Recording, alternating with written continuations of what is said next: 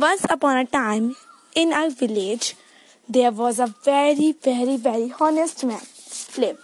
There was lived with his greedy wife and two small sweet children. It was happy to her life, but it was sad because her wife is very greedy woman. When they come, he was talking to necklace, jewelries, new saris, new clothes. It was not too much rich, but it was have money for to came his house happily. His children are very brilliant and very intelligent and so honest, but his wife was not honest. All the time it take new sari, jewelries, and all other new things. One day Ramu have an idea. It have take some rupees and tell him my factory was too much loss. So we have only this money for 2 months. His wife was very worried because it was only 20,000. How do it can possible to 20,000 and 2 months? Day by day it was difficult to eat food, and one day it was very worried because there was no any money.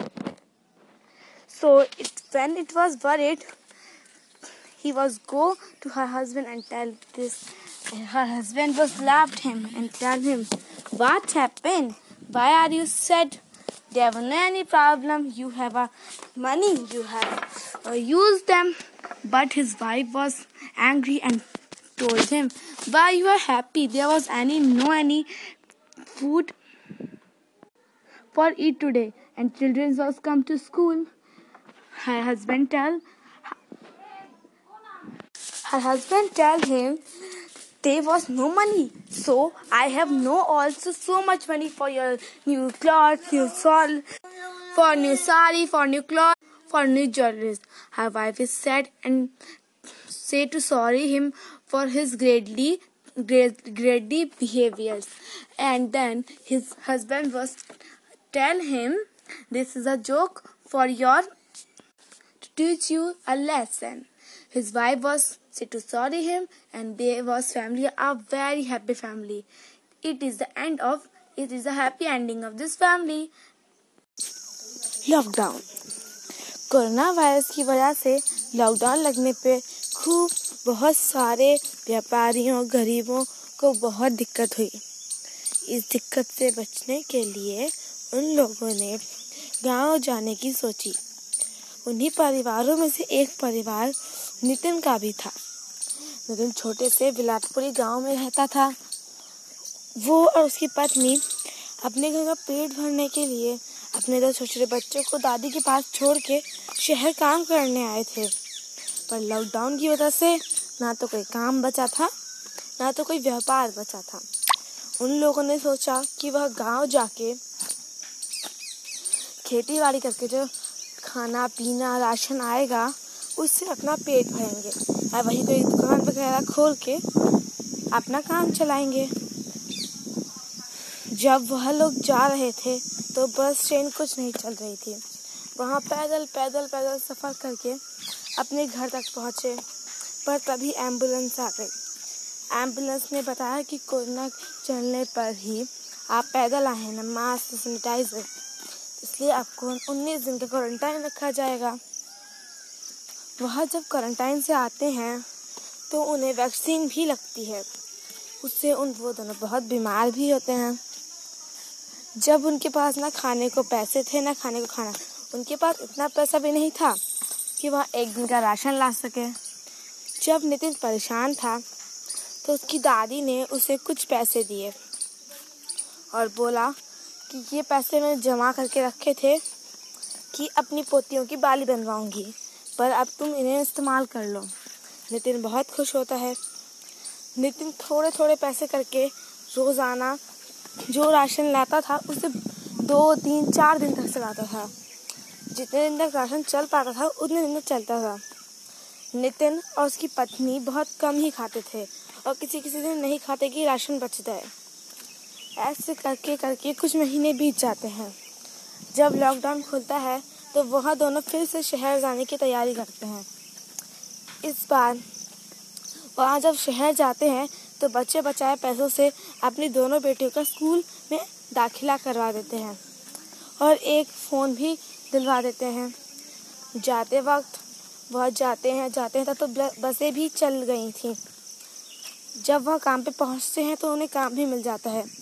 जो भी उन्हें पैसे मिलते थे उसमें से कुछ वो अपने खाने के लिए बचाते थे और कुछ अपनी माँ को भेज देते थे। उनकी माँ थोड़े पैसे बचा बचा के उनकी फीसें भरती थी।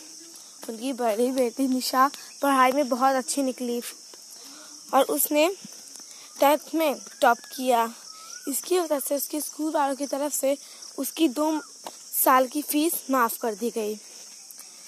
ऐसे उनका खर्चा कम हो गया। छोटी वाली बेटी ने भी 5th क्लास में टॉप किया और आगे बढ़ी। दोनों बेटियां पढ़ने में बहुत होशियार थी। बड़ी वाली बेटी ने अपना पार्लर खोल लिया और छोटी वाली बेटी ने ट्यूशन पढ़ाना शुरू कर दिया। ऐसे कर करके उनके हालात सुधर गए और वहाँ दोनों घर आ गए। जब भी वहाँ घर आते थे तो उन्हें अपने घर में नए नए बदलाव दिखते थे। कभी घर को ढंग से पेंट वगैरह करवाना, किसी दिन कूलर लग जाना, पंखा लग जाना, कभी नए नए पर्दे आना। धीरे दिन के उनके घर की अवस्थाएं सुधर गई और वहाँ अपने परिवार के साथ खुशी खुशी रहने लगा।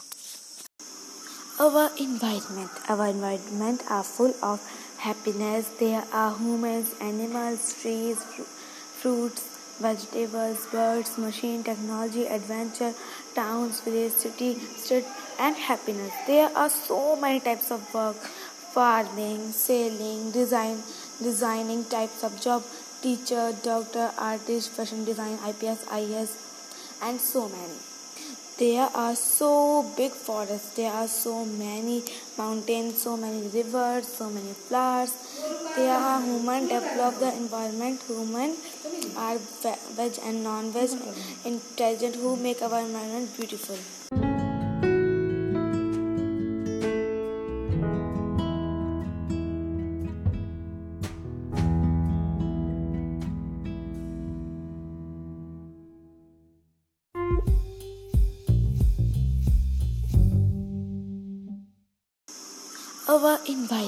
Our environment are full of happiness. There are humans, animals, trees, fruits, vegetables, birds, machine, technology, adventure, towns, village, city, street, and happiness. There are so many types of work: farming, sailing, designing types of job, teacher, doctor, artist, fashion design, IPS, IAS, and so many.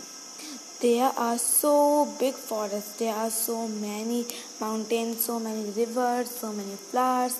There are human develop the environment. Human are veg and non-veg, intelligent who make our environment beautiful.